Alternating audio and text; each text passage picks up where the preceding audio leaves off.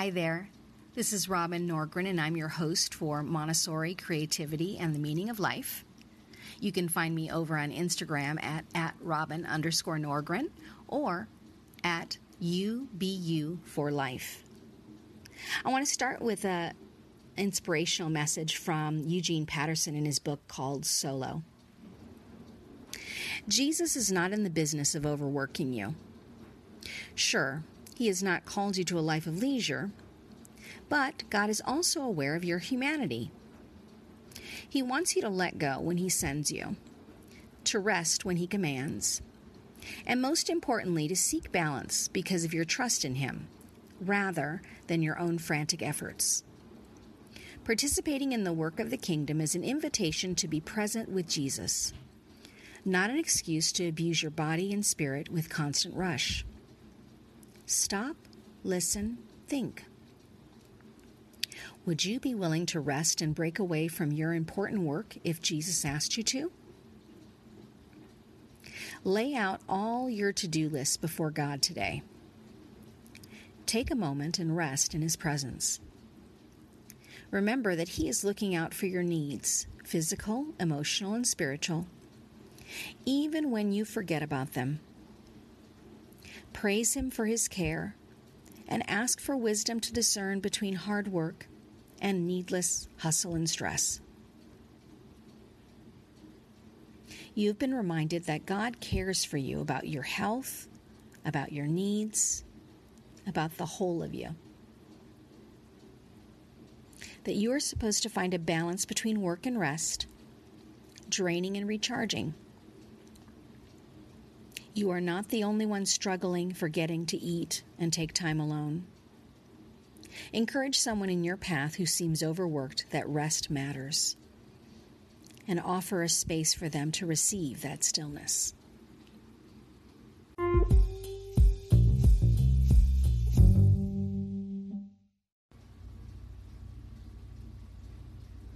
This is an excerpt from a book, Steal Like an Artist, by Austin Kleon.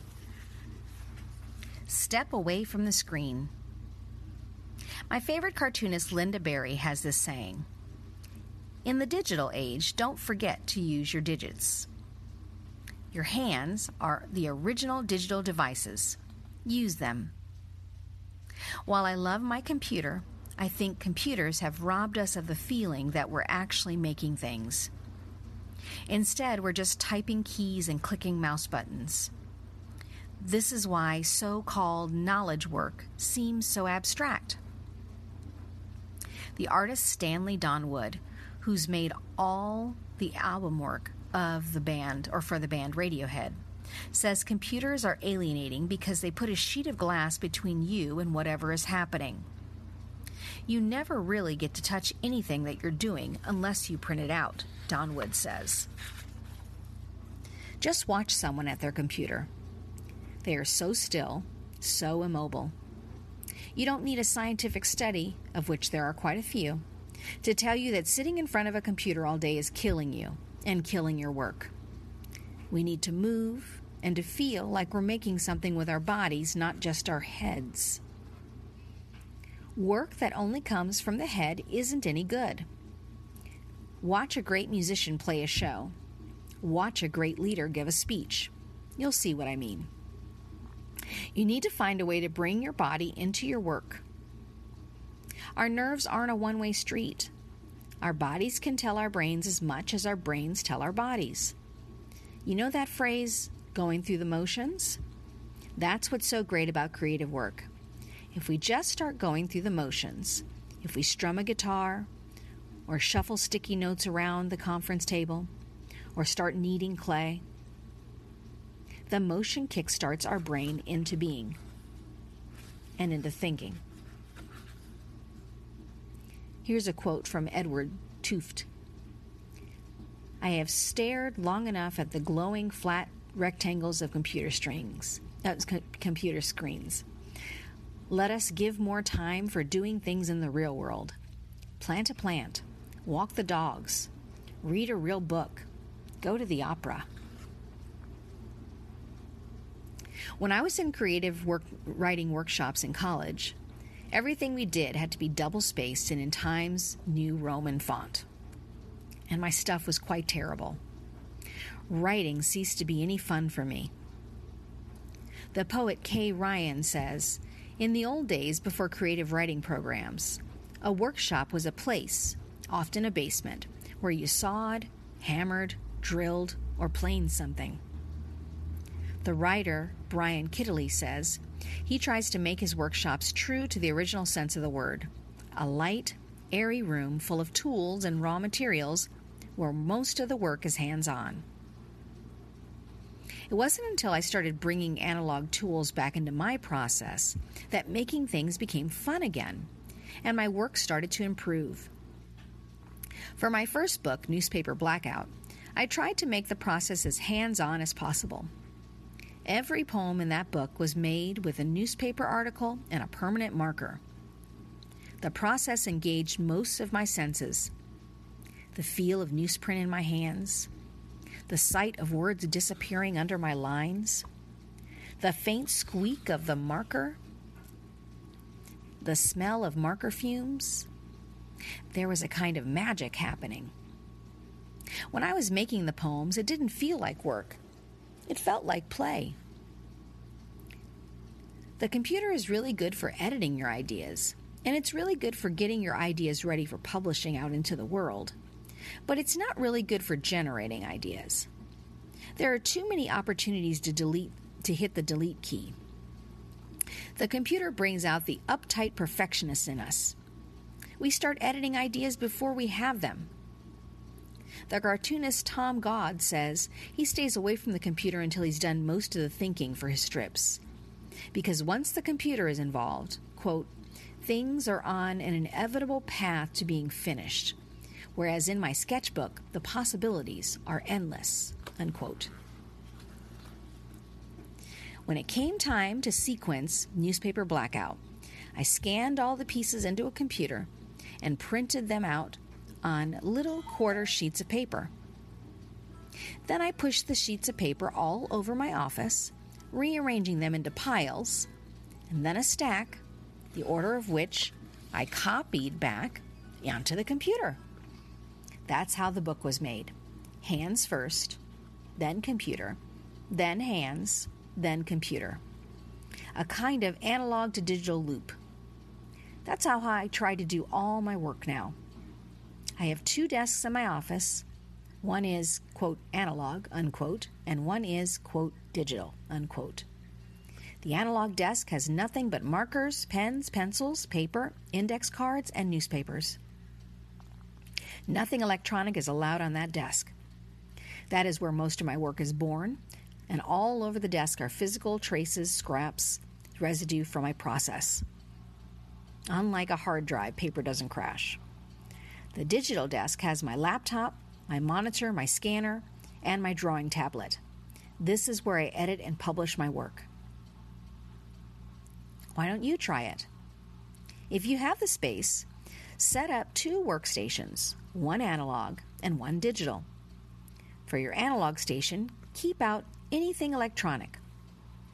Take $10, go to the school supply aisle at your local store. Pick up some pens, papers, and sticky notes. When you get back to your analog station, pretend it's craft time. Scribble on paper, cut it up, tape pieces back together. Stand up while you're working. Pin things on the walls. Look for patterns. Spread things around your space and sort through them. Once you start getting your ideas, then you can move over to your digital station and use your computer to help you execute and publish them. And when you start to lose steam, head back to the analog station and play.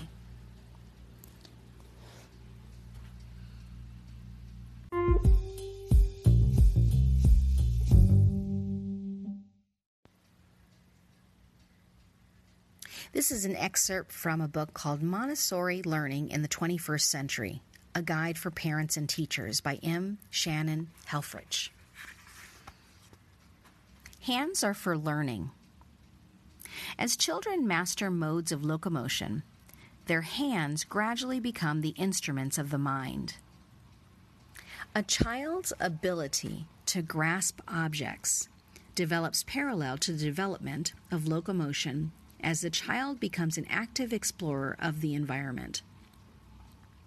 In his book, The Hand, How Its Use Shapes the Brain, Language, and Human Culture, neuroscientist Frank R. Wilson, Ph.D., writes, "There is no point lifting the baby's little bottom off the ground until the brain is prepared to confront the explosion of visual, spatial information that will result. Dr. Wilson describes this as the brain teaching itself to synthesize visual and tactile perceptions by making the hand and the eye learn to work together. Before the body is ready to move, the eye needs to learn to fixate on an object. It is only then, notes Dr. Wilson, that the angles and the reaching arm has wide latitude in the combination of joint angles and contraction relaxation patterns. Let me start over. It is only then, notes Dr. Wilson, that the reaching arm has wide latitude in the combinations of joint angles and contraction relaxation patterns of trunk and upper extremity muscles that can be assumed in order to bring the hand in contact with the physical target. Parents might witness this in their baby's development when they hang a mobile above their infant's crib. At first, it seems that the infant doesn't even see the mobile because there is no attempt to reach out toward it. Within a short period of time, the infant does reach out, almost by accident, reaching toward this new object. The first attempts to make the mobile move are random thrusts of the arm. But as the parents watch, they see that the thrusts of the arm become more directed. It is almost as if the baby's eyes see, and the brain analyzes the angle between the body and the mobile, the angle between the arm and the mobile, and the amount of force needed to hit the mobile. Very quickly, the infant becomes successful in hitting the mobile time after time. When we add in the factor of the eyes spotting just when the mobile has quit swinging from the baby's last hit, making the mobile available to be hit again, we begin to see the complexity of the task. Another experience along these lines relates to a baby's use of his legs and how his eyes sense where his legs are in space. Often, a parent will hold her baby and attempt to stand the baby on the parent's thighs, only to have the baby totally collapse his legs. It is as if the baby doesn't yet know that there is a stable surface before his legs.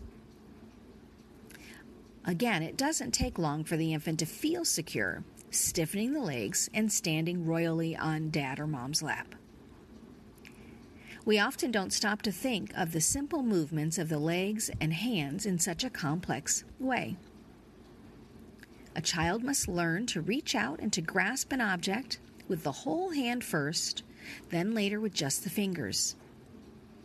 A child must learn not only which fingers to use, but also how tightly to hold them and how to release the grip. Any mother who has experienced the depth grip her baby has on her glasses or her earring knows what I am saying. A small child grips with a tightness that is the full extent of his power. Letting go seems to be a later development.